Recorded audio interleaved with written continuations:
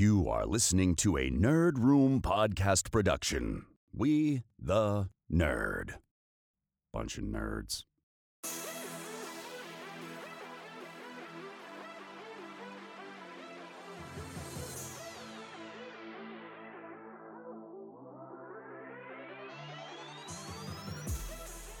Hey everyone, and welcome to the Nerd Room. We talk all things Star Wars, Marvel, DC, and beyond. This is episode number 281. We're discussing the Venom, There Be Carnage trailer number 2, and our prelude to The Suicide Squad.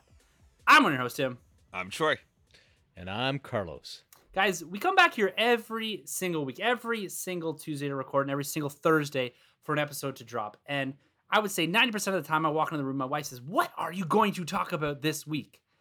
And I say, whatever nerd puts in front of us. And this week we've got another dose of the world that we've embroiled ourselves in. We've got Venom, There Be Carnage trailer number 2, a movie that I would say was relatively and more or less universally panned by us at its first trailer. It's interesting to see what we're going to see about this second trailer and what it does, how it's evolved, our thoughts on what this film is going to be, and how maybe it fits into the broader Sony universe. And we're also going to talk about The Suicide Squad. James Gunn's The Suicide Squad is coming at us this week, and I am pumped. I cannot wait to get into this. The reception has been unbelievable. We got some good friends that have seen this already, giving it high praise. And the biggest thing that I've taken away from this, it's a James Gunn film, and James Gunn did what he wanted, and he delivers the goods, both emotionally, with the comedic chops, and with the characters. I cannot wait to see this movie, and we're going to run down our anticipation levels. If you can already guess, it's pretty high for me.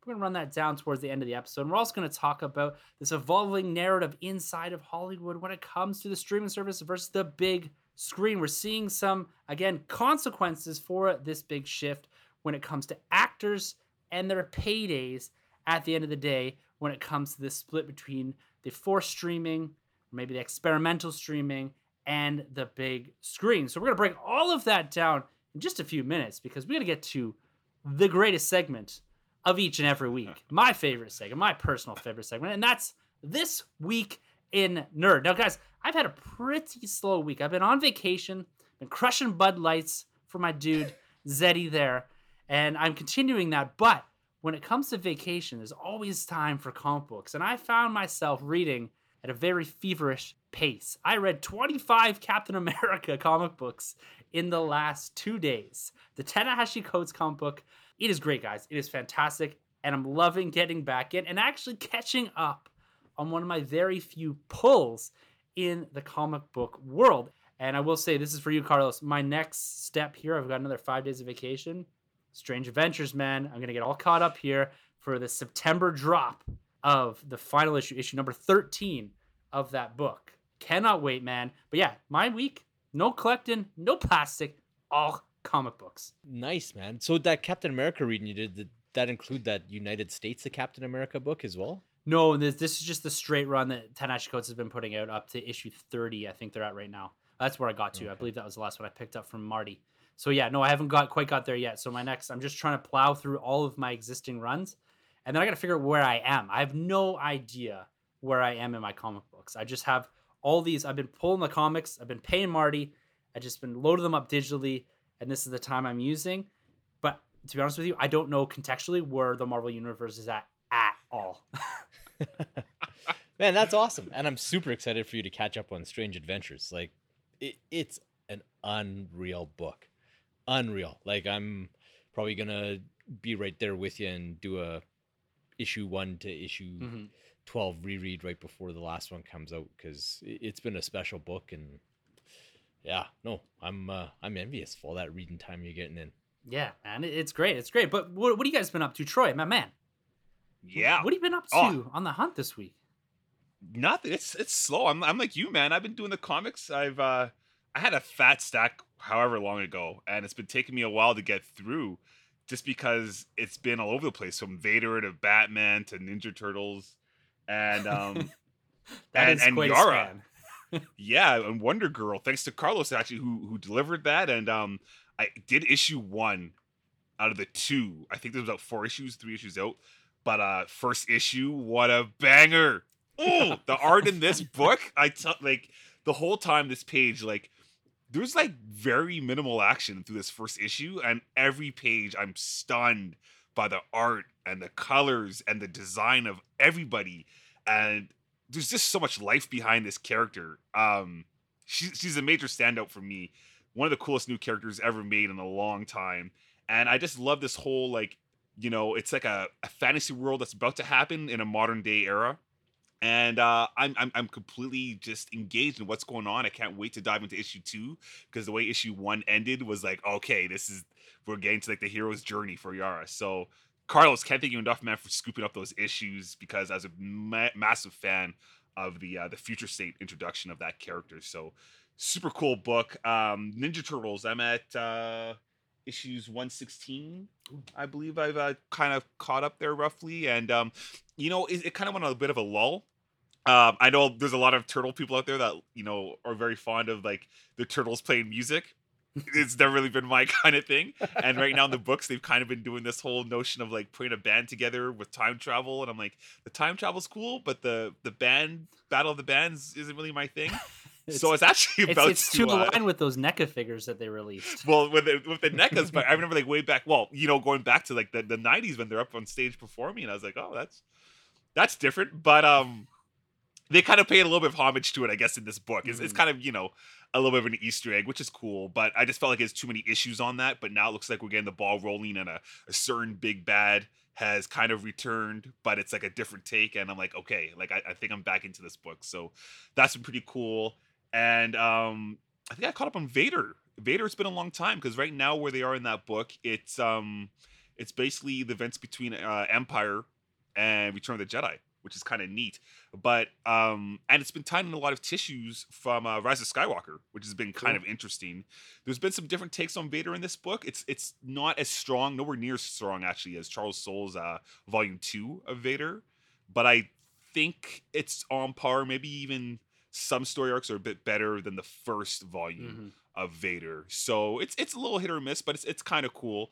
But yeah, it's been a comic thing. But man, the action figures, I haven't picked up anything, but like the Hot Toys of all Hot Toys that I've just been like dying for, they've given us the Zombie Hunter Spider-Man, and I don't even care about that, but the costume of this character is like, it's basically it's the Disney campus Spider-Man, which for me is it's like a cooler version of the Homecoming costume. It looks like a complete costume. Like, this is where Spider-Man should be in his career once he's kind of over this Far From Home arc. At least that's where I got my head canon. But he comes with like the Doctor Strange cape, and I'm pretty sure it's removable, much like the Doctor Strange Hot Toy. So this is the What If Carlos and I were stuff, going right? back and forth. It's the What If. It's based off the What If. But for me, I was always looking for like that MCU look of a Spider-Man, and this basically is like the Homecoming costume, but like deeper line threads. You got like the chromed out web shooters, and like a bigger spider emblem on the chest, and there's a little bit more blue, and it's a lighter blue. So for me, it works, and the head sculpt is it's fantastic looking.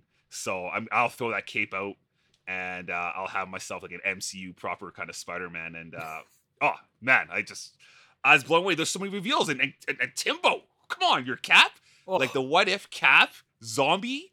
Oh, the Legend's coming home. The Legend's coming home for sure. Oh yeah, that's a must, because that's actually one of the better ones, because that line they dropped, I was impressed by like is it Captain Carter? Is that what they're Captain calling Carter? her? I think She for me was the standout. Yeah. Her and Zombie Cap look amazing in that Marvel Legends line. Like, they did my boy T'Challa wrong, because he looks all kinds of cartoony and weird. Yeah, that was kind of and I guess it's a bit of a stylized animation too, right?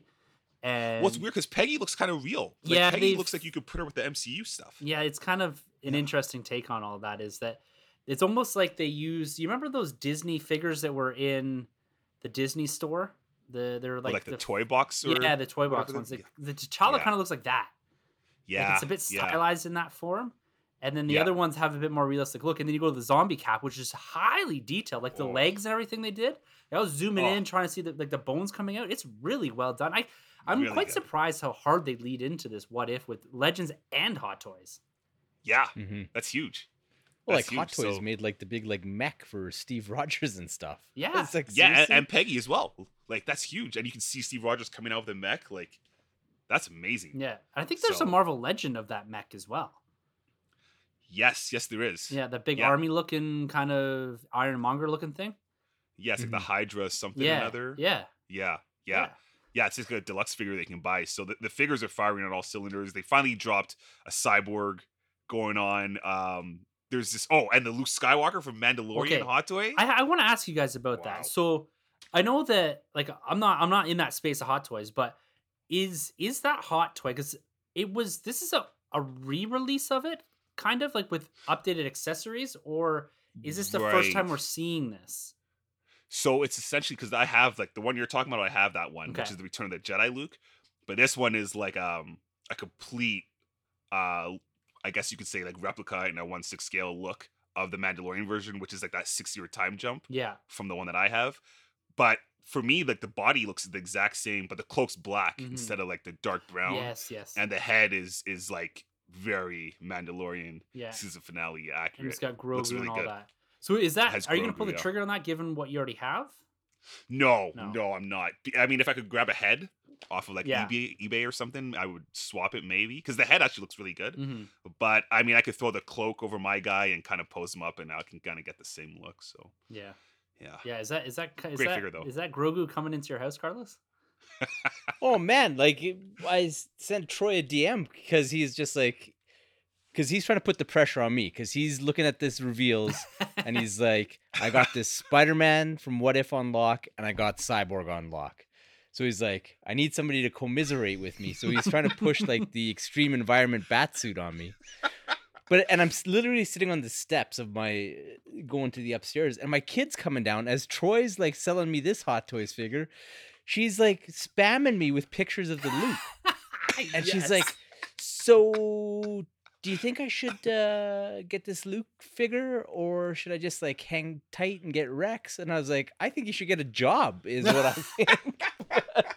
Oh man, I love that. But yeah, like she like the Luke figure is cool, and the Grogu that comes with it is because he comes packed in with everybody who's handled him over the course of the show, which I think is cool. But each one is Cool. different, and this one's probably the best one. I think. So it's I not like they him just haven't better. taken it out of the Mando pack and dumped it into this one.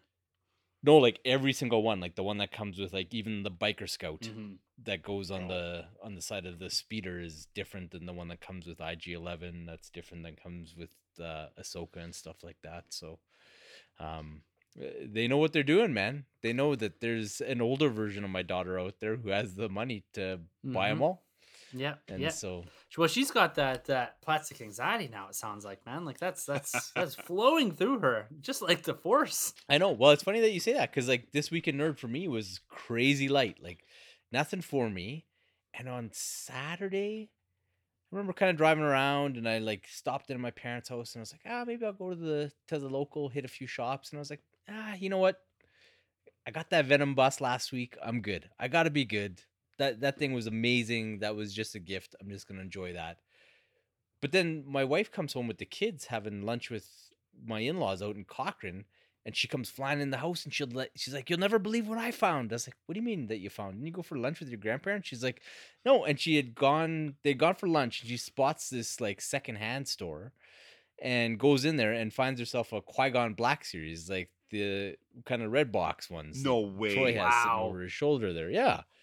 So she got a pretty smoking deal on it. I was like, oh man, I hope you guys didn't pay too much for this, knowing that the Best Buy one was kind of out there, but she paid kind of within the ballpark of that thing. So I was like, oh, good for you. And the head looks better on the old one, I think, than the new one.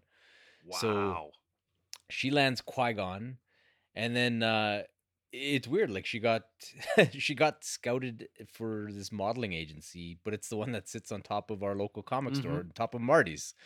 So she has to go to some gig there today, and she phones me and she's like, all right, I stopped into the store, and she's going to do modeling work, but she's like, I'm in the store and I found Commander Cody and I found a Ventress, but can you phone Troy to see if he needs a Ventress or a Cody?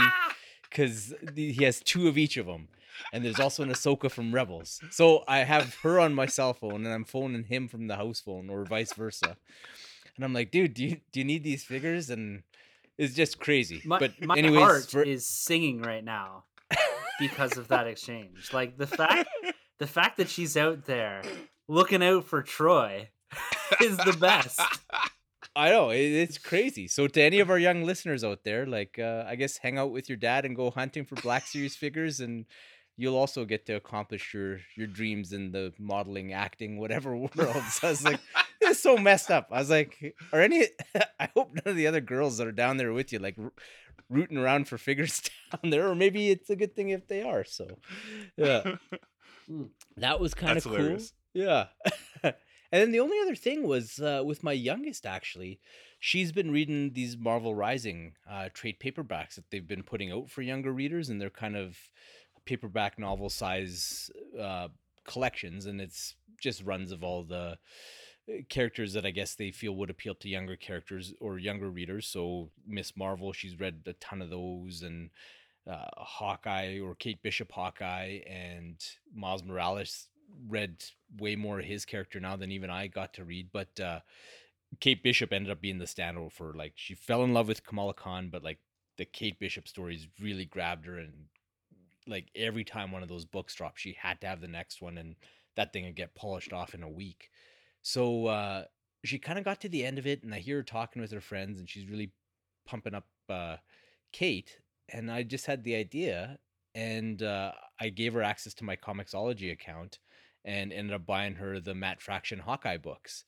And she has just been crushing those and loving them, kind of having these parallel storylines. So she's coming from it the opposite perspective as us, where she's read absolutely everything with Kate Bishop and the Young Avengers, but now she's seeing what Clint was doing during this whole time, and it's kind of cool. Like, I'm getting these messages from her, like, past her bedtime with like screen caps, and she's like, look at this, and then she's like explaining in very poor grammar what Kate was doing at the same time, and how it ties in, and how he's talking about this dog and what this dog becomes to the two of them when they become like a mentor mentee type partnership. So that was really cool. And like, man, anybody with kids out there, if you want to start sharing books with them, Comixology. It's like, I think the Fraction Hawkeye stuff cost me $12.99.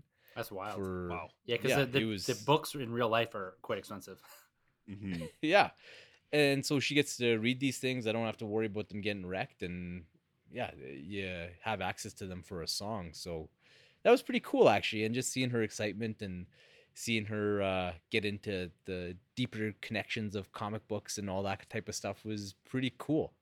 Pretty cool. She'll never know the pain of not having enough allowance money to read all of the Atlantis Attacks annuals back in the day. But, I do what I can to steer these kids right. Yeah, man, you're doing the work. You're doing the work of 10 dads there, it seems. No She doubt. must have been stoked about seeing the first look at Kate Bishop and Hawkeye, of course, and the release date of end of November for Hawkeye on Disney Plus. Oh yeah, like just giddy. And she's hilarious because she's become kind of gatekeepery with the kids at school, because they're experiencing these characters through Disney Plus and then latching onto them. And she's come home from hanging out with her friends or FaceTime or whatever, and had her nose all out of joint because they're not given the right respect, and like trying to stick themselves on a higher plane of fandom, I guess. And I was like, oh, sister, you don't know. You don't know. Just wait till you get a Twitter account. Oh yeah, we've had to start policing a bit of the TikTok commentary after the defense of Tom Holland came to our attention. I was just like, look, he's not your boyfriend in real life. You don't need to go all crazy. That's hilarious. Well, guys, we appropriately had relatively small weeks in there, and one thing that we wanted to tackle here was a question that our boy Jared threw at us. But before we get that question, it does link up to This Week in Nerd quite nicely. But before we get to that, our man Jared celebrated quite a moment in his life this past week, and we want to give a big shout out to him and his brand new fiance. So they got engaged. He posted on Twitter there a couple days ago. So us here at the Nerd Room want to give you a big congratulations, man. It's a huge step, one that we've all taken here. And we want to wish you guys all the best in this next big phase of your life. Very exciting times for Jared. Yeah, man. Congratulations. You guys look to be so happy, and couldn't be happier for you. So all the best going forward, my man. Yeah, man. Yeah, so proud, so excited for those two. That's amazing. I saw saw the post on IG, I think, a little while back there, a Mhm. couple days ago, and I was just like, whoa, Yeah. my guy, he did it. He did it. So, super stoked for you, man. Congratulations. Yeah, and Amazing. that's where this question kind of takes seed and why we thought it was appropriate. Not only giving you the congratulations, but with a wedding, with an engagement, comes a bit of financial burden at times, and that can creep into your collecting side of things. And so Jared had tweeted out, I was scrolling through the hashtag We the Nerd a couple days ago, and he had tweeted out something that was about a month ago, to be honest with you, and I completely missed it. It tied very nicely into This Week in Nerd. And one of the things that we talk about on here a lot is the idea of plastic anxiety and what that is and how we get it. And that's just about the need, the want, the desire to have these collectibles. And at times, yes, we bring in lots of stuff to our house. And we don't want to give anyone the perception that we're, these guys are spending thousands and thousands and thousands of dollars. We're pretty cheap guys at the end of the day. And we look for the deal. We look for the things that make sense. And we're able to pass on things. So the question that he had here, and he put it out to veteran collectors, he says, what do you do to stop plastic anxiety and you wanting to buy and get new items for your collection? We don't exactly have the funds for that. He's trying not to go into a vast amount of debt, but there are a few things that he wants out there. And it's hard sometimes to bridge that gap. There's real life stuff, right? This is a hobby. It's a passion, but there's a mortgage. For some of us now, there's a wedding to pay for and all this. And so real life does at times eat into those funds. I like to say it that way and not vice versa because, real life is, of course, sometimes more important than nerd. But I just want each of us just to throw one tip that we use to help manage our debt load or our plastic anxiety or anything like that when it comes to collecting. And I'll kick this off. This is something that I talk about all the time. And for me, it's the ability to say no to something. Like there is that desire and that love and that passion, but you have to be okay saying no to things sometimes. And whether that means losing the action figure or losing out on something, to me, that's okay. And you have to become kind of okay with that idea that you'll get it eventually. And so you got to pick and choose. You got to be okay with saying no to some products. You can't, unfortunately, have it all. So Carlos, what do you got to add to that for curing a little bit of that weight on the wallet? Yeah, man. To kind of build on what you were saying, like I started out at a time where there wasn't a lot of this type of product coming at you, so you could actually conceivably get it all. Like I remember when I started statue collecting, there was 5 DC statues and 3 Marvel ones. That was it. And then like as years went on, like I was at a position where it's like I have bought every single officially licensed Batman statue because there wasn't this exorbitant amount of them. But now, like I can't even keep up with the amount of things that are being announced, let alone buy them all. And so, yeah, I kind of hit the brakes pretty good. And man, if there's ever a piece of advice for collectors out there, it's to quote Qui-Gon Jinn, there's always a bigger fish. Like there'll be something that you want and you lust after and it's just not in the cards for you as far as where you are financially. And I'm like a big proponent of having no debt or as little debt as you can and not financing this stuff with credit cards. And like, honestly, I can think of very few things like that have not had a different version of them put out later on, a better version of them put out later on, something that's superior but cheaper, something that I just like infinitely more and I would have had to sell the previous version of. There's always something else, especially now where this stuff is super popular and it's always coming at you. You'll get something else down the road when you can afford it or when the time is right. So yeah, don't sweat it. Yeah, like it'll especially always be now. there. It'll always be there. So Troy, man, what would be your one thing to help quell some of the worries when it comes to the wallet? It's funny. I can't help but think, because we're talking about weddings and engagements. But I swear, like I remember, like my wedding day, I stopped into Walmart quickly. I did a quick little run in. Thor Ragnarok just kind of came out, fully, and I suited. saw Loki. Yeah. No, I wasn't suited quite yet. I was on my way though, and I was like, oh my god, there's Loki. It was the Ragnarok Loki. So I remember just grabbing that guy, and then boom, okay, got my head back in the game, ready to get married. But focus, man. For me, it's always the focus. Like the Power Rangers, for instance, right? For me, as like I'm getting the four that I like the original, and I'm out. And there's been so many cool new things that have come out, from like the Super 7 little minis to now even doing like the TMNT Power Rangers crossover, and they all look really cool. But it's like I kind of made my bed with the 4 or the 5 that I wanted. Okay, 6 that I wanted, but from the original, because there's 2 White Rangers, the White Ranger and the Green Ranger, right? So, but I made that focus, right, and then stay with like some of the Turtle stuff, the Transformer stuff. I just try and like focus it in. I know that the main guys for me, at least at one point, was like the Black Series, the Marvel Legends, and the McFarlanes. But even now, that's even starting to scale, and I really am trying to just go like that 1/6 scale route. But I just feel like the focus on whatever it is that you do is kind of key. And I know for Big J, like it's the bounty hunters. Mm-hmm. He loves the bounty hunters. So I think he kind of has that down. And I think he's kind of scaled back some of his Funkos too. So I think he's on the right path. But that's really about it for me. I've always kind of been a big believer in just focusing key on what kind of line or not even like team effort, but just like the kind of like character Yeah. that you want, or the line that you want, you know what I mean? So I think he's good, man. Yeah. Big J has this. Yeah, he does. So there it is, guys. Yeah. It's be okay to say no. There's always a bigger fish, Yeah. and focus. Yeah. There's your bullet point version of that, and don't sweat it. I quite like Carlos's and Troy's there. It's 2 that at times I'm okay with, and other times my focus is a little bit over there.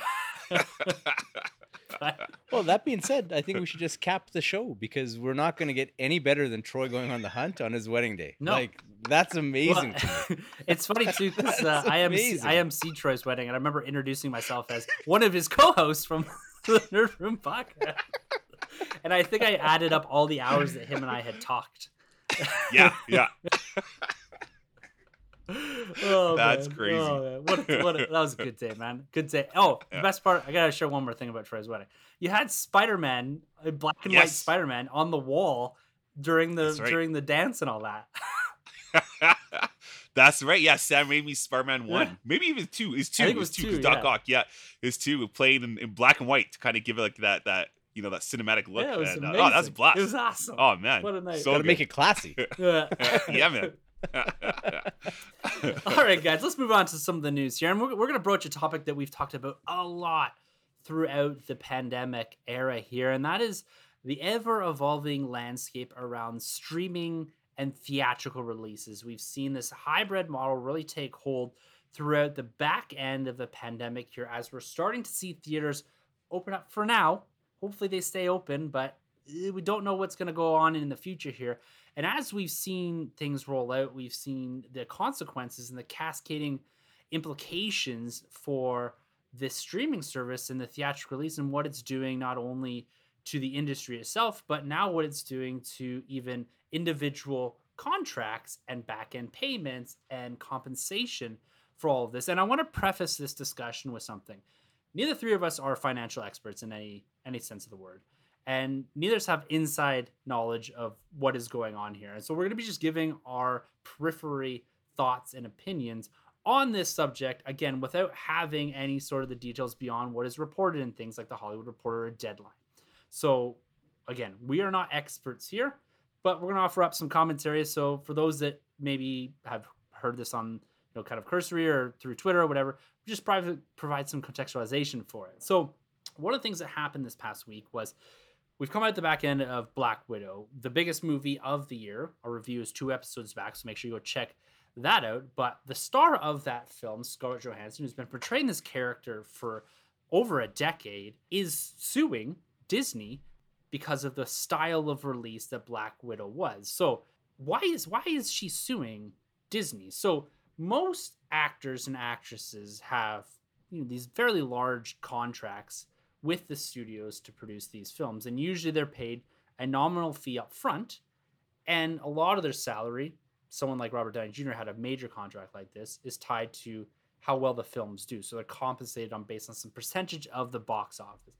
So Downey was paid like $50 million for Endgame and Infinity War, and he had some heavy ties to the back end of it, which also means that the upfront production cost for his salary is quite low. he may have gotten paid $5 million as a base salary and made 10 times that because of the back end. So because of the way the film was released, Scarlett Johansson got her upfront payment, which was relatively substantial, $20 million, as Disney states. But she's suing Disney because the back end uptick, which is usually where the majority of the money is made, was somewhat taken away because of the simultaneous release on Disney Plus.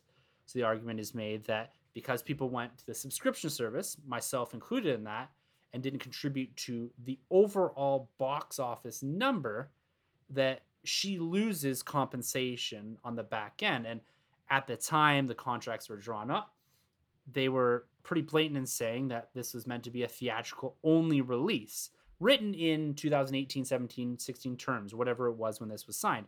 And so the expectation is there is 4,500 theaters. It's wide release. It kicks around in the box office for 2, 3, 4 weeks, doing major money, and then it dwindles off from there. Pandemic era, though, this changes. Your box office is pretty low right now when you look at films like even Jungle Cruise that came out to $35 million. Black Widow did $80 million, probably would have did upwards of 120, 130 opening weekend. Real World, but also had a enormous drop off on the second weekend, which heavily chews into this film. It's probably not even going to hit $300 million when this film likely would have been a $1 billion film or close to a $1 billion film, Real World 2019, 2018. So again, the reason she's suing is because she feels that she's not getting the compensation because of the way that it was released in this day and date release on the streaming service. And so this is where I'm going to open it up, guys. So hopefully I think I framed it all right there to help understand where the issue is and why Scarlett Johansson is suing. You know, Disney's come back with a pretty harsh statement saying that she has no merit here.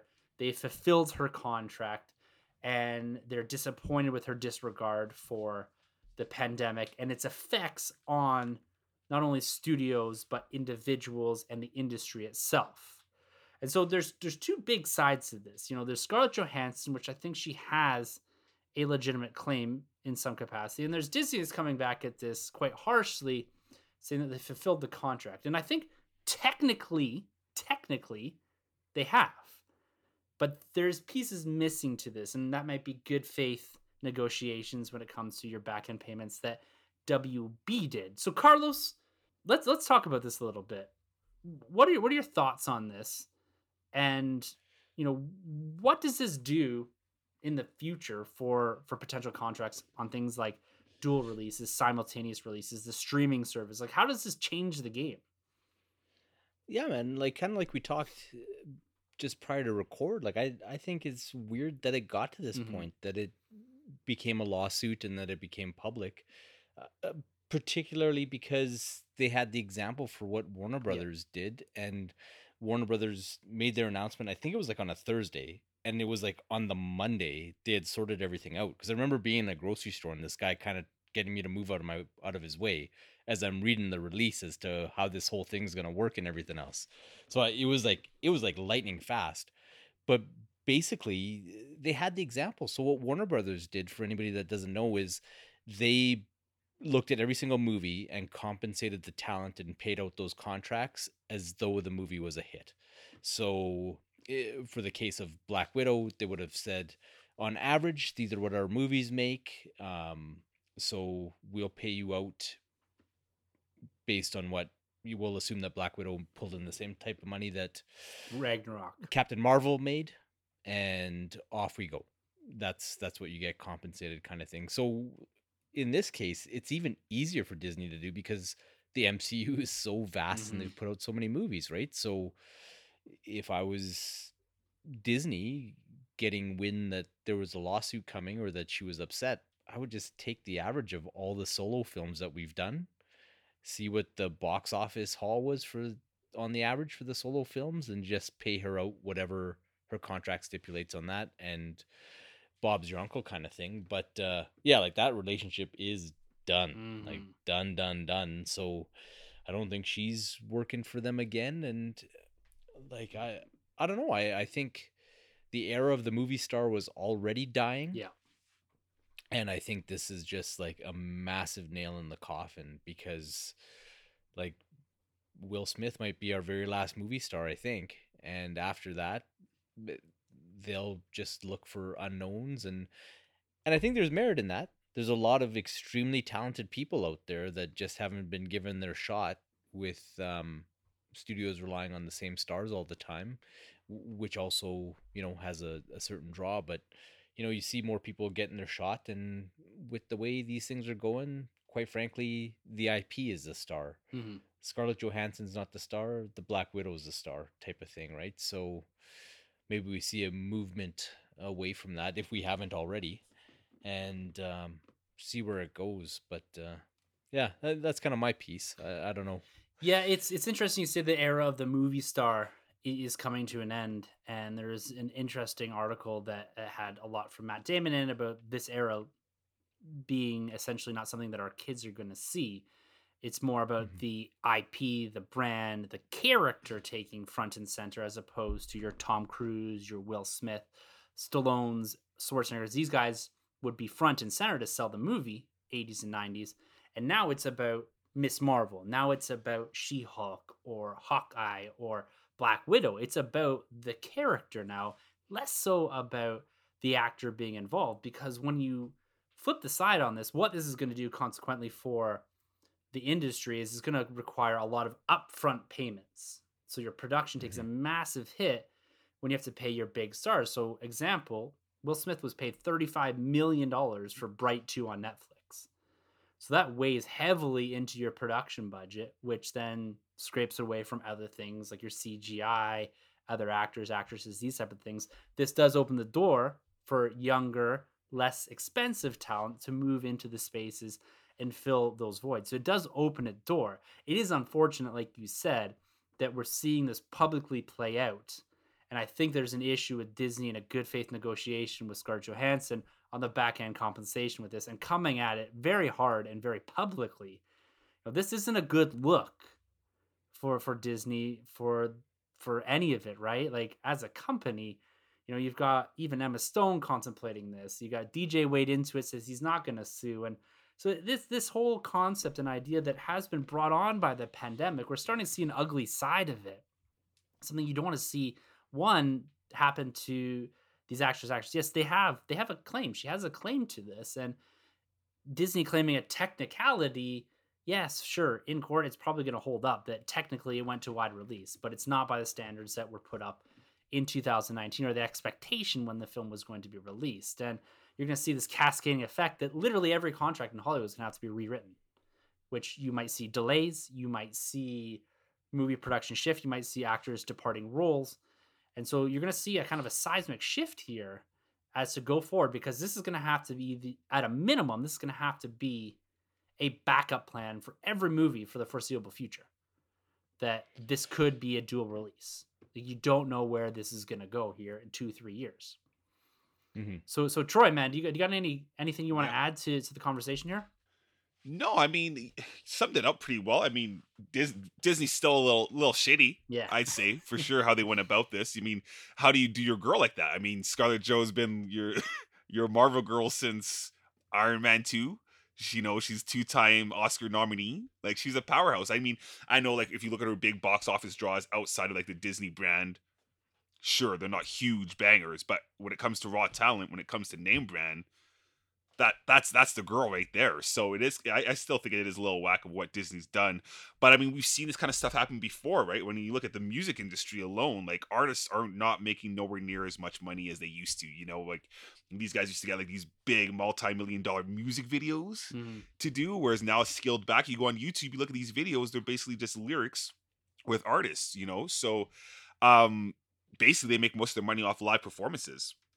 So with these guys here, when it comes into the movie industry, I think definitely these contracts are going to be written completely different. I think the celebrities, the superstars themselves, their money's going to be drawn down quite a bit as opposed to what it used to be. I don't think they're even going to get these deals anymore. I think it'll probably be like maybe a straight up pay for whatever film it is you're doing, and if they don't like it, well, I mean, like we said, we're living in a day and age now where it's like it's not the name brand that draws you to the theater anymore. It's, well, I was going to say Luke Skywalker, but Depends which Luke Skywalker we're talking about. But I mean, it's the Captain America, right? We've already gone over this. So it's the character of the film that draws you to the audience, or draws the audience to the theaters, or the story that they're telling. So I feel like there's going to be a hit across the board, and you've kind of seen a shift because I mean, look at Ryan Johnson, like his production company now, right? What he's getting paid to do that Knives Out.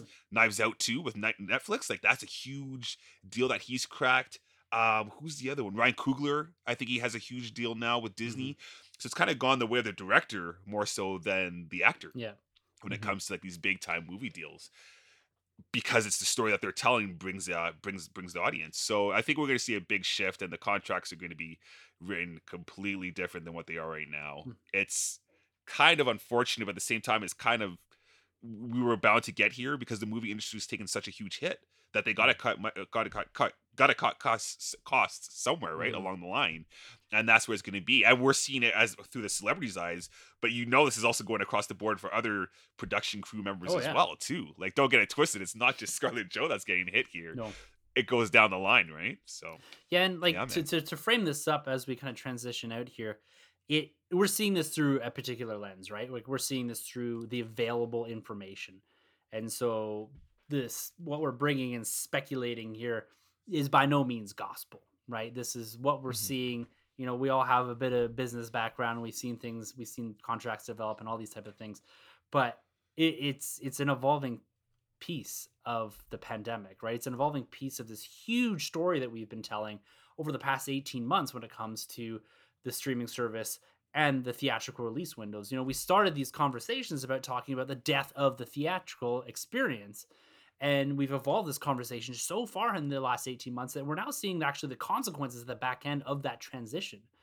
And so I find it fascinating on how we've kind of chronicled this throughout the pandemic inside of the podcast here, where we started with, let's do this. It's easy peasy. Let's get over and get everything on streaming service, to now seeing the back end of it on things that you and I never really considered as to what the sort of consequences are for doing this. We see this as a simple flip of the switch. Instead of putting it in theaters, just upload it to Disney Plus. And last week or a week or two ago, we talked about, you know, the fall of Black Widow and the huge drop that it saw, and the pirating of that movie was huge. And this is being reflected in this lawsuit. So there's lots to learn here. There's lots for us to see. And again, this is going to be evolving over time. And I'm sure we'll see more about this and its overall effects. But on the positive side of this thing, what we're seeing coming out of this is maybe an open door for new actors, new actresses, and one of them being for a DC film here, and that's Blue Beetle. Now, this is a character I have zero idea. I've never read the Blue Beetle, but we got a casting news for this, and we knew this movie was pushing forward, and we've got, excuse me if I do say this wrong, but Zolo Maradoon. So he is best known for his work as the main character, the main child character in Cobra Kai. His name escapes me there. But he's cast as Miguel. Miguel, thank you. Fantastic kid, fantastic. I love that show, by the way. If you're not watching Cobra Kai, I think they're filming season 4, or at least it's ready to come out in the not too distant future. And they've done fantastic work with that. So tune into that, and you get a good look as to who your Blue Beetle is going to be. So Carlos, talk to me about Blue Beetle here. Talk to me about this casting. And your thoughts on seeing this kid take this role, this leading man role, inside of another big and diverse DCU production.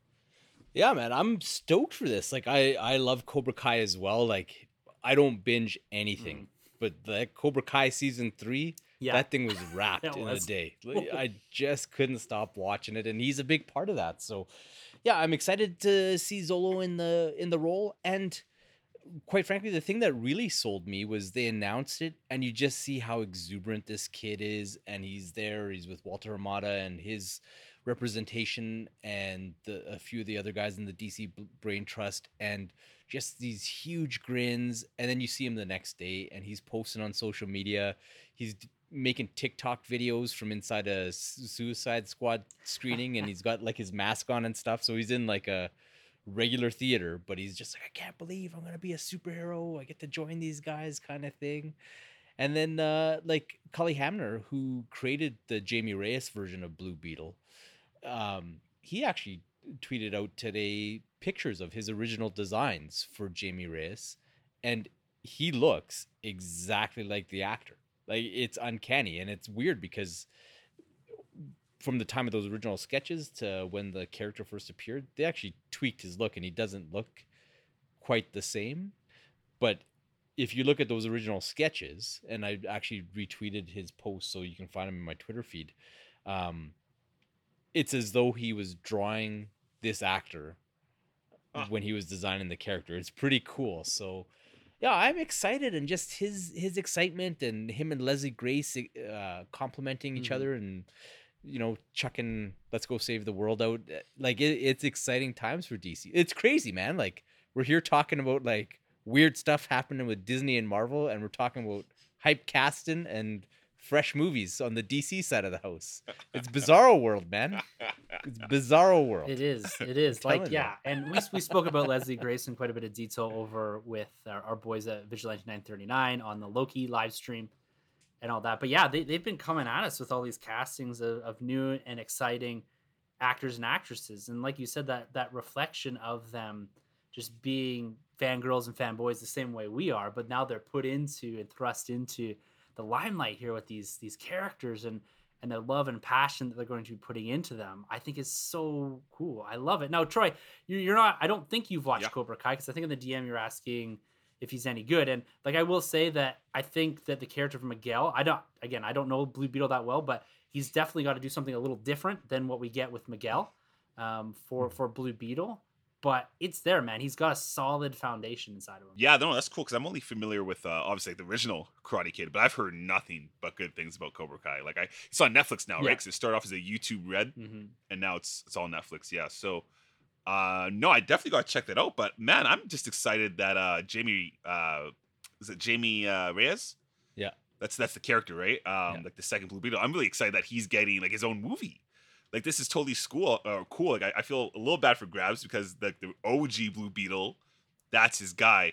But I think it's really neat, much like the Miles Morales treatment, when you can just boom give like your newer character. And I know Jamie's not that new as Miles, but to kind of skip like the main guy and go right after like your second in lead character, superhero, to give him his own live action film, like, that's huge, man. And I think that's going to be a cool thing to for the next generation of heroes, kids, looking up to this. Because I think with DC, when it comes to the movies, we only have, well, I guess we just have Shazam. That's kind of like that kid kind of friendly movie, right? Everything else has been like your traditional Batman, Wonder Woman, Superman. So I think this is really neat, man. I'm excited to see what the suit's gonna look like, because his suit is a lot different, a little more techy. It's almost works like a symbiote, kind of, right? I'm going off of like the Brave and the Bold. Yeah, that's what I remember him through. Yeah, it is symbiote. Yeah, okay, so that's cool, man. Yeah, all I'm excited. But like I said, I don't know anything what this character or this actor is like, so we'll see. We'll see how that goes down. It's such a crazy time right now. Like, you're getting things on both sides of the fence here. Your Kate Bishops, your Miss Marvels, young Blue Beetle. We've got it's Batgirl. It's so crazy right now. Well, the Miss Marvel, the new costume. Shoot, like that concept art, like, I'm blown away. I think Kamala looks wicked. Like, if she's gonna look like that in live action, give that to me. Like, that costume, it's so comic accurate, because the MCU's doing a great job of like incorporating like the all different costumes from that era and bringing it live action. Like Captain America is Sam Wilson, and now we're getting this. I'm sure Riri Williams' costume will be pretty similar to like the Ironheart. But I think Miss Marvel just looks... She has this weird thing going on with that gauntlet, like this power gauntlet going on, which I know is not comic accurate, but I thought her design choice just looked really cool in that concept piece. No, she looked perfect. And I liked, like, the one revision that they made was they took away her boots and gave her like the high top runners. And I was like, that's totally an upgrade for the look. Yeah, wild time, man. Wild time with all this casting, everything that is coming out and being put in front of us. And one of those things that's going to be sitting in front of us at some point in the fall, I maybe don't exactly have a release date anymore, is Venom, Let There Be Carnage, the follow-up to the Venom film that we reviewed a couple years ago, guys. Now, we talked about trailer number 1, and it kind of souring our expectations a bit for what Venom was going to be. And I went back and re-listened to a little bit of that episode, and our basic feedback is that it feels like they shot them back to back. They made the same movie twice. We've seen this symbiote versus symbiote thing before. And to me, this trailer, it does a little better. I kind of like the story and the score that's built into the trailer. It does a bit of work evolving the character of Carnage as being a big threat for Venom. But still, I don't know. I want to hear from you guys here. I'm gonna put my host hat back on here and throw it to you first. So Troy, we don't have Sanjay here to temper myself, and potentially Carlos here. Are you gonna play that role? What are your thoughts here on Venom? Let There Be Carnage. You know what? I really didn't care much for the first Venom film, and I've never been the biggest Venom guy. But you know what? And the first trailer I didn't like at all. But this trailer, I don't know if I'm just now finally just kind of thrown in the towel, and I'm like, sure, give me whatever kind of Carnage you're gonna give me. I gotta say, I was laughing, like whatever humor that was. Venom kind of backing down from Carnage when he's like, "Oh no, there's a red one." Like that actually made me chuckle quite a bit. I've finally grown to kind of like Venom's voice. I think Carnage is going to play a massive role in this film. Watching this trailer, I'm like, you know what? I don't think he's just going to be like your big bad. He's not going to be like your Dane DeHaan that kind of slowly becomes Green Goblin and he pops up at the end. I feel like it's going to be like, obviously, mostly Tom Hardy, but I think we're going to get a big portion of Woody Harrelson throughout this film. And I like his look is a lot better. Like the wig looks way better. The red looks better. But for me, the highlight, and Carlos kind of spoiled it for me, but it's cool. The design of Carnage. The design of Carnage looks, I dig it. I think he looks really good. He looks better than Venom. He's very comic accurate. Not obviously like this big, like weird looking Venom thing. He's kind of like that slender he just looks like he's straight off the pages. And I was actually really impressed with it. So am I like super excited for this film? No, but I'm starting to warm up to it. I gotta say, I'm starting to warm up to it. And I think it's just because I'm like, you know what it is? Like, this movie's not going to change the way I want to be, right? Like, it's not going to be the movie I want. So obviously, I just got to go on with like, this is what they set, this is the tone, this is who they have. Tom Hardy's, he's I don't know what he's doing in this film. I don't know what he's doing the first. He's there, right? So I'm in for it. I gotta say, this trailer worked for me a little bit more. I still think it's a little silly. I think I just turned off my brain. My expectations are a lot lower. But there were some things I gotta say. I was laughing. I was jiving with it, man. Your slight review or your short review of that trailer is strikingly similar to the points I wrote down here. Is that at this point I'm the same way. This is going to be a movie I go in and watch once and probably never think about it again after our review. And when I look at it, I agree with you. The Carnage looks good. When it's just Carnage on screen, it looks good. I like the scene where he's in the jail cell and he's walking down, he's getting shot at, and I like the framing of this giant prison is kind of cool. But everything, Woody Harrelson seems very out of place to me in this. It's again, like we talked moments ago about the actor versus the character. And to me, the actor is just screaming through on this. I can see Woody Harrelson. I can't see Cletus Kasady. That's all I see. And I see him hamming it up in this. And so I'm disconnecting the two characters there. So when I see Carnage, I'm like, this is cool. But some of the other stuff, the humor is slightly off, and it might be Tom Hardy's delivery, but it's also when Venom comes out of him. I find that really weird. Like the effect almost? Yeah, the effect almost, it seems different. Like, I don't know. It just doesn't, it's not fluid enough for me. Like, it's like these, have you ever seen the episode of The Office when Michael Scott comes with a thing taped to his head? Like this, he's got a costume and he's got another head taped to his head. It looks like that to me. It looks like they paper mache a thing and it comes. Anyways, but I'm kind of there too, Troy, that I'm not, sure, it is what it is. It's going to be a movie that we all see, probably never think too much again, unless there's some massive tease at the end and Holland shows up. Yeah, exactly.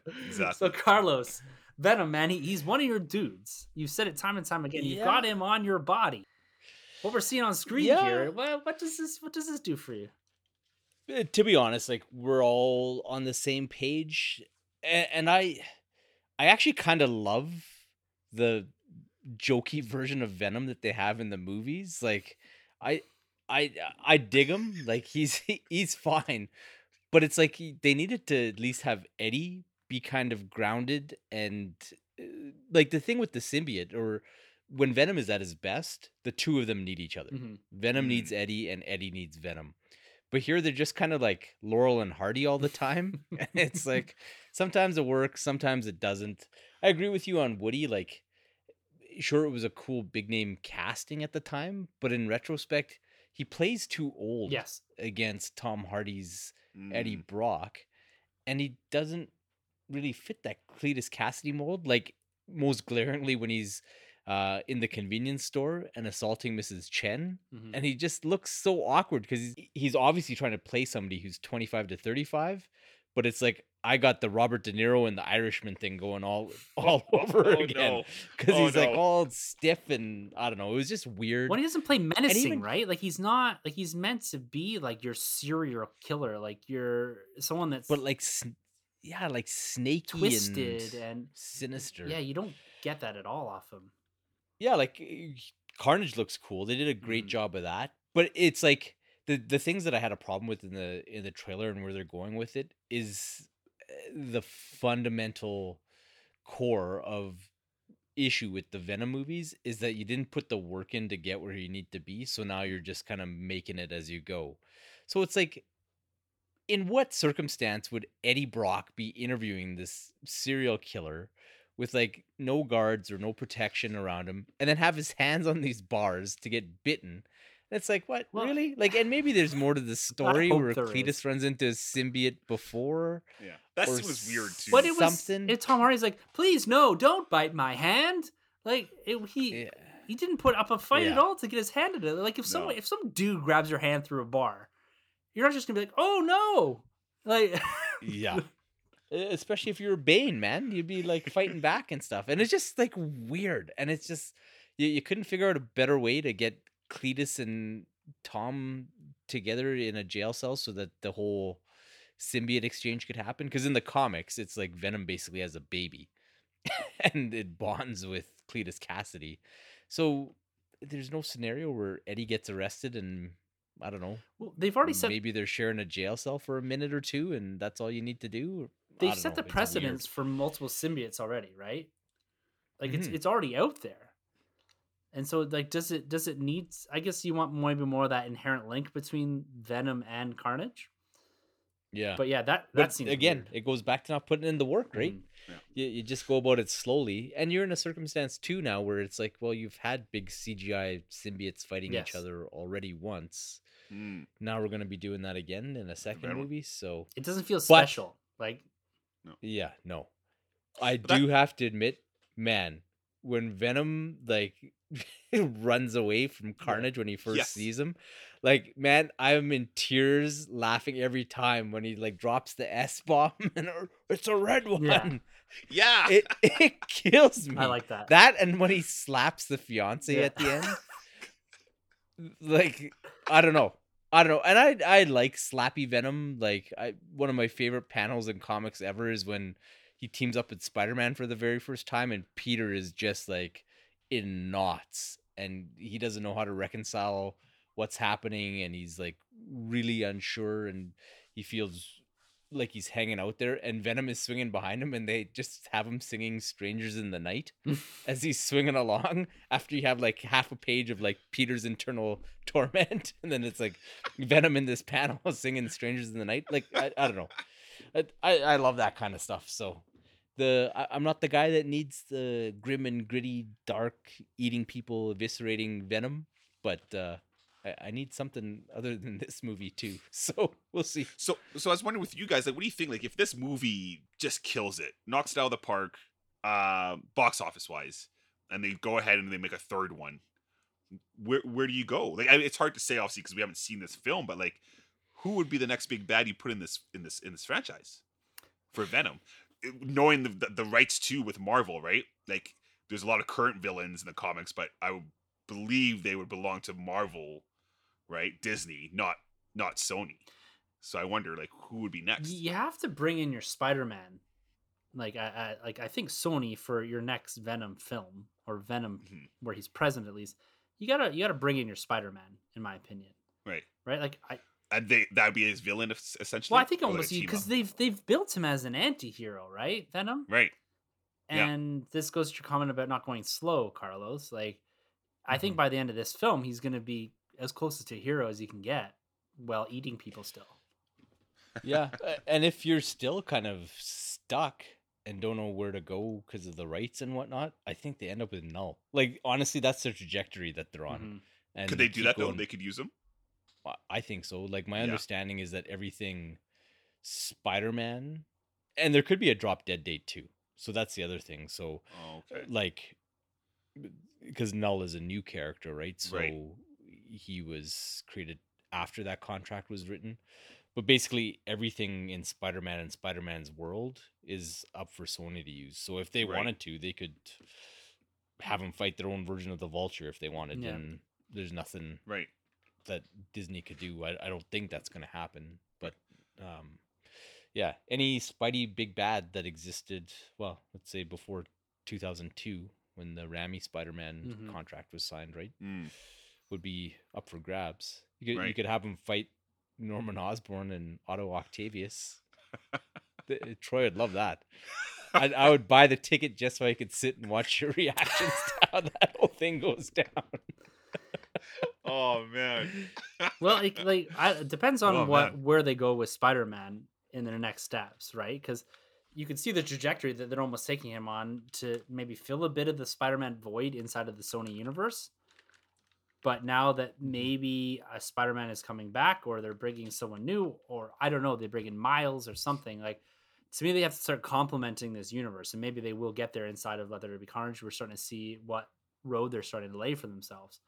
But if you Yeah. want to progress this character, because I personally don't think this thing is going to light the world on fire, especially in the atmosphere that we're potentially going to be seeing this released in. Mm. We may not even like I think we were talking before, like they've taken the release date off of it, right? It's fall now. And so we don't even have an exact date as to when it's going to come. Is this going to get delayed because of the surging pandemic everywhere? So who knows, right? And this movie might not see a full-fledged release either. I guess Sony's put a hard line in the sand, but who knows how long can they sit on this? Yeah. I think by the time No Way Home comes and goes, there will be a Spider-Man within Agreed. Sony's universe, be it Andrew, Toby, Tom Holland, or some new guy, which wouldn't be terrible No. either. So Miles, man, I think they'll be. To me that No, you gotta do Miles justice. I think I agree. Just you build have them to slowly. but it's just this low hanging fruit that I'm so surprised no one, like Sony, why they haven't plucked that and started to build out Miles Morales films. I will never know. Yeah, maybe to just not walk on Spider-Verse, right? Mm. I guess, but to me that's like your next humongous franchise. If you wanted something on your own, that's the way to go, right? Yeah, and Yeah. I wonder if they're only allowed to have one Spider-Man, like in that contract between Disney and Sony. Like you can only have one live-action Spider-Man, because I guess then they could double dip, right? So if you could have essentially have like a Toby universe here and a Spider-Man MCU, Disney's probably like, no, like no way, we're not shaking hands on that one. We want our Spider-Man to be the Spider-Man. That's the only thing I would imagine. And also, yeah, because if not, then why not? Like, why would we not have a Miles by now? A live-action Miles, especially after the success of Into the Spider-Verse. There must be some contract that says something funny. Has to be. Because Has to be. I don't know. I just don't think Sony's that smart, to It be is- honest it with is you. Like, look literally how like they've handled all this stuff. the most popular character that's never been talked about, like outside of the reference inside of Homecoming, right? Like the fact that Yeah. no one's even like mentioned this character. Like, yeah, we're thinking about we're developing, we're getting Blue Beetle, we're getting She-Hulk, we're getting all these characters, and no one's talking about Miles Morales. Like to me, Yeah. it's like this huge red herring in that world that there's something that's keeping the lid on that character. It's weird because I thought for sure in Far From Home we would have either seen Donald pop up again, just to have some of that Morales DNA, you know. So I mean, if he's not mentioned in No Way Home, something's really weird. Yeah. Or maybe he's introduced in No Way Home, and he's just That'd be awesome. Spider-Man, and we don't do the origin or anything like that. We just have Miles Morales is that Spider-Man that shows up, and then they can spit him out on the other side. And But then that goes again, Sony like does doing what your they want. character justice. Like I think he deserves, like if any character deserves a proper origin, it's probably that Yeah. character, right? Yeah, man, but we're literally talking about Venom 2. So Yeah. the same people that did that movie Yeah. and the first one Yes. are handling But this Venom stuff 2, right to be now. honest, I mean, to answer my own question, I guess to spin him out for his third film, I mean, we know that we have, was it Aaron Taylor Johnson playing Craven? Mhm. And then we have Morbius by Jared Leto. Like, could Venom essentially be their Spider-Man? Like Craven will hunt Venom down, Morbius will encounter Venom, Doc Ock will, you know what I mean? Like, that will be the Spider-Man that is essentially fighting the Sinister Six in the Sony realm, and the real Spider-Man MCU is the one Tom Holland. Like Yeah. essentially, like Venom would be like the Miles. He would be your Spider-Gwen. He would be the guy to fill in the shoes for the Sony world, right? I could see them doing it. I don't think it works. Yeah. Yeah, but the thing is, they made that money, right? That first film, like I didn't like it, but it made money. Mhm. Mhm. It got them. You It know, got them so a it's- sequel, and it got them, got them a a little sequel, yeah. franchise. To me, it all Yeah. comes down to what happens in these next few films with Sony, and No Way Yeah. Home being probably the most important one. Yeah, Is setting up Yeah. what is the next steps for that universe, right? I dollars to donuts that part of this whole thing was Sony getting their universe put right Yeah. by Marvel Yeah, Studios. 100%. 100. So there'll be Avia Rod there'll wrote be that in something there. Please fix this. Yeah. Yeah, Kevin, if you're going to use our Spider-Man, you best give us a little something. That's my favorite thing when Avi does the cameo on the podcast. All right, guys, let's move on to our last topic for this week, and it is The Suicide Squad, debuting in theaters and on HBO Max this weekend. Correct? I didn't get that wrong. It's here, Yeah. right? It's coming. It'll be on our doorsteps come the release of this podcast. When this record drops, I'll be heading to the theater that night. Yeah, brilliant. So the reception for this film is monumental. So we've got friends, Vigilante Boys being one of them, that have seen this film, shed high praise on it.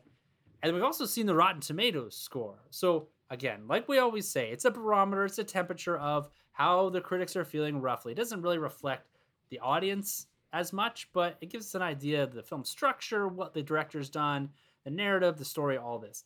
This film has 96% on Rotten Tomatoes after over 100 reviews, which is nearly unprecedented when it comes to a comic book movie film or just a film in general. So the praise is, like I said, it's huge for this film. Everything from it's emotional, it does the characters justice, everyone's a standout. James Gunn had the ability to run with this film, and he could put together what is sounding to be like a true masterpiece inside of the genre, and even maybe beyond that, with a ragtag bunch of characters that are relatively unknown. So it's great to see that there's all this great reception going into the film. It always gives you a little bit of a boost.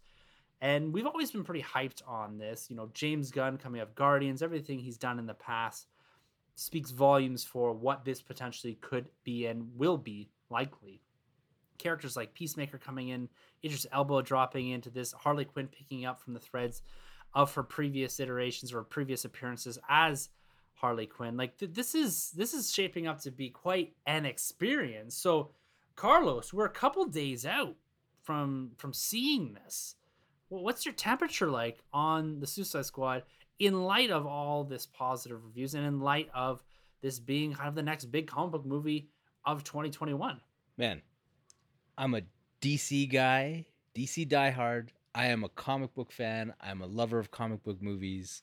I absorb all this stuff and embrace it all. From Halle Berry Catwoman to Captain Marvel, give it to me. I'll give it all a try, go in wanting to love it, and embrace it all. But man, if you had told me that DC was going to put out a movie that features not only King Shark, but Starro the Conqueror, and then that movie is going to be reviewed by at least 100 critics who have been cold on DC movies in the past, and that 96% of them said go see this movie. It's one of the best things I've ever seen. I would have called you a liar, man. Like, what universe? We are in the Bizarro universe. There's a movie with Starro the Conqueror that critics are raving about. And every single person in my timeline is like, you have to see this yesterday. It is the best thing put to screen. So, man, I couldn't be happier. I couldn't be happier. Like, DC needed a win, and like, looking at the 2 DC movies coming out this year, if you asked me to pick which one would be universally embraced and beloved and which one would come up short, I would have said it was going to be Wonder Woman 84. And yeah, we all know how I felt about that movie, and I was hyped for it. And man, that the Suicide Squad is lighting the world on fire brings me so much joy. Like, I'm beyond belief, actually, at the reception of this movie, and just the goodwill that it's injected into the DC brand. And it sounds like James Gunn has big plans with the company going forward. So yeah, man, I am stoked and so hyped about what I'm hearing and seeing. Starro, that's all I gotta say. Starro. Yeah, man, it's unbelievable. Like you said, Starro. There it is. That's all you have to say. Yeah. and through all this, James Gunn has elevated to another level again. Like, this guy is a creative, as a director, as someone that works with his talent in such a way that everyone walking off that set is so excited to have been a part of this production. It makes you want to see it even more, because the chemistry will be palpable through the actors and actresses and the portrayal and the relationships you develop inside of that film. The hardest part about this film is making you care about the characters that they're going to kill at some point, and doing it very, very quick. That's gonna be hard. You're gonna want these characters to kick around, and if all of a sudden they start dying, you need to have that attachment to them. And so there's a lot of work to do there. So Troy, James Gunn, The Suicide Squad, this being kind of the centerpiece of the comic book movie releases inside of 2021, shoulder to shoulder with Black Widow. Is this expected for you, and what's your anticipation level going into this week's viewing of The Suicide Squad? Oh, this is a complete flip of my expectations. I really didn't have any excitement for this film. I'm still coming off of that horrible last one in 2016 was it, the original one? And I haven't really been, I know, like, I've been the odd one. Like, the trailers haven't really done anything for me. I'm not a John Cena believer by any means when it comes to his acting ability. He's my new DJ. But that's oh shoot, that's your guy. But I think I was talking to Sonny after hearing all the hype for this film and the ratings. I'm like, dude, like, let's go. Like, I got to see this film. I'll judge on my own merit once I do see it. But as of right now, man, I'm pretty excited. Idris is my guy. And I really do like Margot Robbie in that role. And it'll be neat to see what she can do with this director this time around. Because James Gunn, he's a character director, right? So I cannot wait to see what he's going to do with this ensemble of people.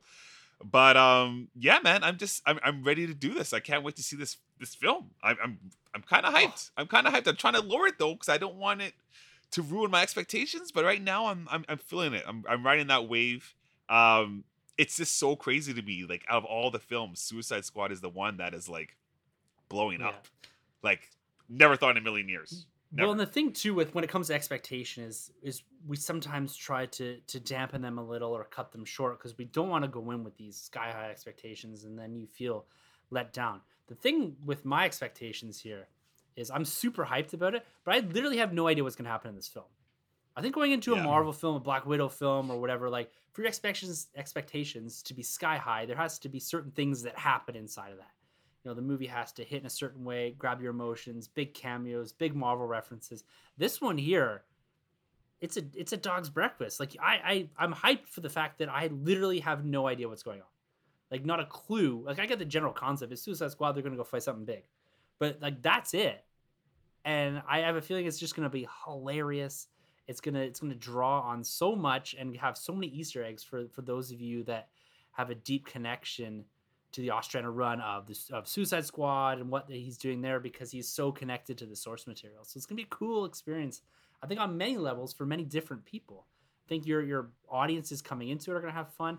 Your comic book people are going to appreciate it, and those guys like us that are embroiled in fandom are going to have a lot of fun as well. Now, to kind of, as we get to wrapping this up, and that excitement builds for next week's review, we got to do some predictions here. And our boys over at Vigilante 939, I want to throw them a huge shout out. They did their death pool, which I entered, and I'm going to win. Sorry, Emmett, I've already won. So you take a back seat. I get my first choice prize here. But I want to know from your perspective here. Let's throw our predictions on the table. This is called the Suicide Squad. And my expectation from James Gunn is there's going to be some pretty fantastical deaths inside of this film. And he's going to have fun with the source material. He's going to have fun with the base concept of the Suicide Squad. I don't think it was really used that well in the Air version. I don't think it was leveraged in the way it could have been. And so Carlos, who's going to die in this? And is James Gunn going to use the Suicide Squad concept to the betterments of the film? Oh yeah, man. I think more than half Yeah. of those guys are not coming back from this mission. So I think there's going to be a pile of deaths in it. So I won't go through them all, but my big prediction as far as like those more marquee characters, I'm going to say Captain Boomerang doesn't make it out. And, you know, that role's been good to Jai Courtney because Jai Courtney is Jai Courtney. And I like Jai Courtney as Captain Boomerang, but I think this is the last time that we see him.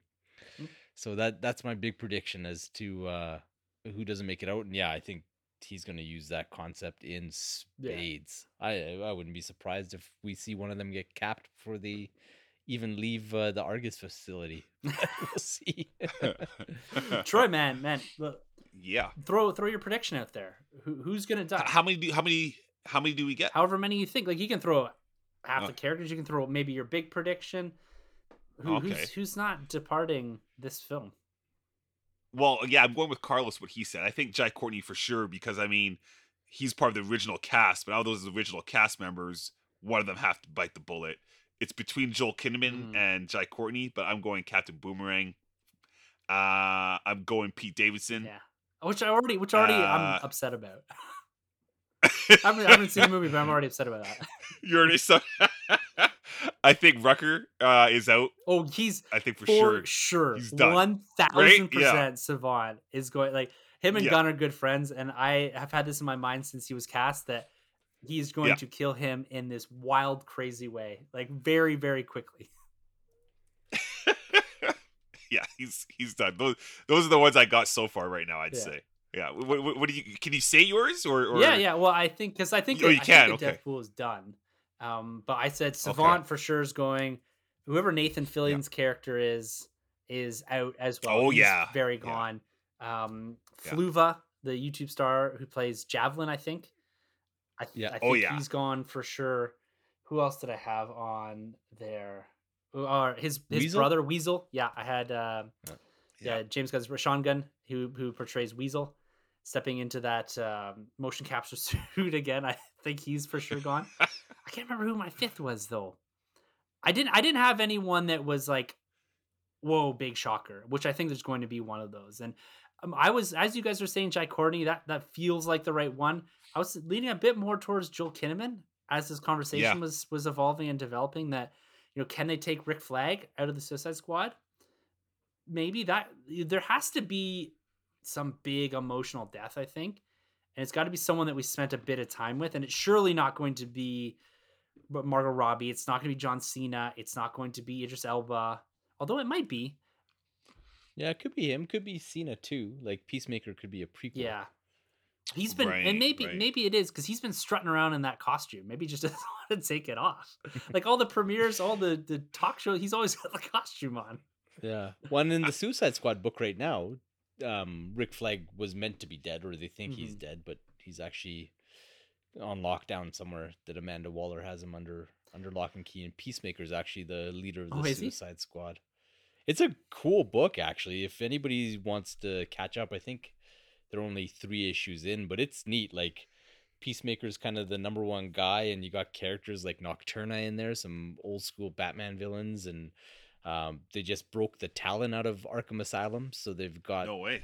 they got Marsh on the team and Superboy, but the Connor Kent version is the one who's kind of under thumb by Amanda Waller Damn. because he's a man out of place. So it's a cool book. It's a really cool book. I didn't know what to expect, and I love the Tom Taylor run that preceded it. So it had pretty lofty heights to reach to match my hype for that book. But yeah, it's good, and I sense that it feels a bit like where the movie's gonna go. So plug for the comics, seeing as we've been doing the comic thing all show this week. Wicked. All right. Well, the last thing I guess is box office. So we don't have to put a number to it, but I do have one question. Will this be the biggest comic book movie of the year? Will this eclipse the 80 million that Black Widow raked in during that first weekend? Let's just talk opening weekend here. So Carlos, will this be the biggest comic book movie of the year? Because I don't think Shang-Chi is going to eclipse that Black Widow if we're released in a similar style. Let's say, we're still kind of weird pandemic where I guess they're not getting dual release, but you have to remember this is one of the last comic book movie films, if not the last comic book movie film that's getting a hybrid release for 20. Is Eternals coming out? Sorry? Is Eternals coming out? Yeah, but it's theatrical. Only theatrical. Shang-Chi's only theatrical, and No Way Home is meant to be only theatrical. Now, that could change, but Widow and this technically have a similar release structure. So, does it do better than Widow at the theatrical box office? No, not even close. I'd be shocked if it does half. Like, it's got so many factors to overcome that honestly, with this movie, the biggest accomplishment that it could have is not going to be in the box office. It's going to be with showing people the potential of the DC brand and redeeming not only the Suicide Squad, but just DC as a whole. And it's a bit of a flag for the new management of DC films kind of thing, and Walter Amada, because it's one of the first films that he was the head of that wing of Warner Brothers for the entire time. So yeah, I don't think it does half. Like, it'll have to overcome the stink of the first movie, right? And the fact that they have essentially the same name doesn't help. The R rating doesn't help, and it's on HBO Max day and date without any extra cost. So with Black Widow, if you were a single person who had Disney Plus, it's conceivably cheaper to go to the theater to watch it, kind of thing. So whereas with this, if you have I HBO guess Max already, that's the hit difference, play. right? Is that in the States, at least, it's free. Up here, we have to pay for it still, correct? Yeah, pure. It's on premium VOD, which is nice that they did that, considering theaters are open right across the country. But yeah, it's nice that you don't have to pay for a privilege to rent another movie from the service that you're already paying for. Disney. Yeah.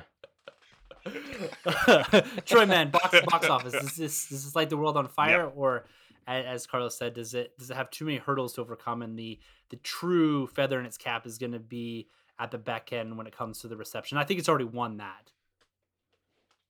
Yeah, I'm going with Carlos on this one. I don't think it does. There's just too much baggage, and that simply comes down to the performance of the first one. Yeah, I don't think it can, man. Especially when Carlos pointed out the title, like this, it's not really changed. I know for all of us sweaties, we're really in the heat of all this, and so we're keeping tabs on this film.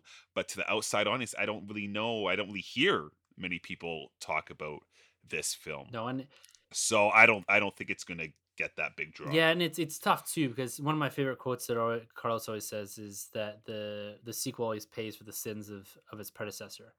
And the interesting thing about even the title in this is that it doesn't, like, I don't know how recognizable it is at this point.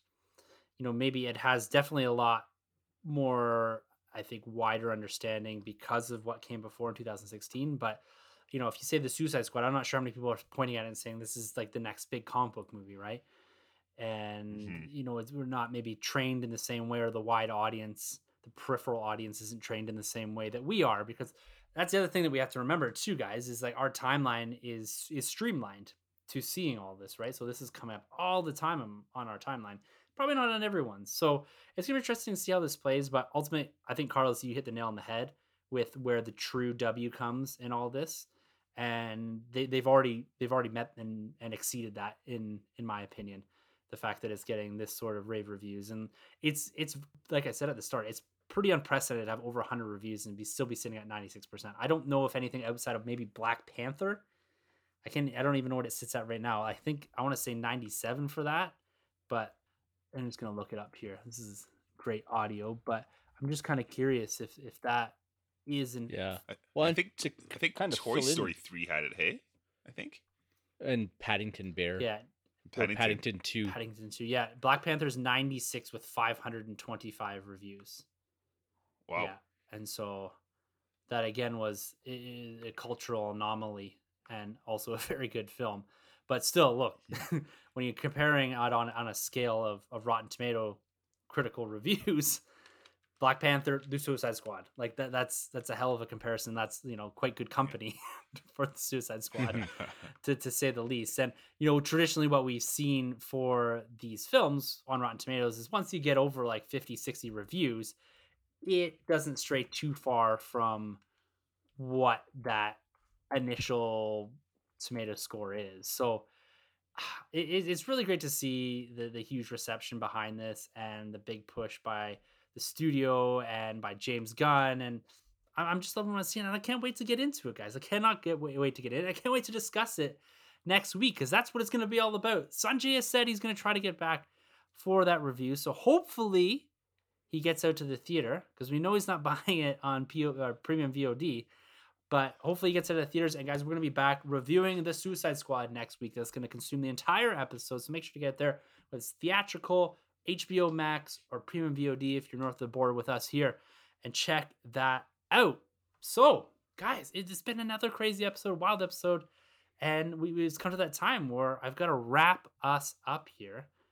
And I have to say, guys, it's always a blast talking to you guys. And I'm so happy that everyone comes back each and every week to share and enjoy Nerd with us. And if you'd like to do that even more, you can always email us at nerdroom@gmail.com.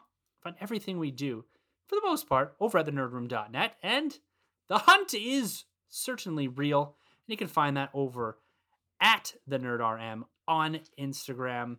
It's a bit light right now. We had a pretty light week, but there's things coming down. I've got some stuff waiting for me at home that I'm going to queue up here once I get back from the vacation to put up on Instagram.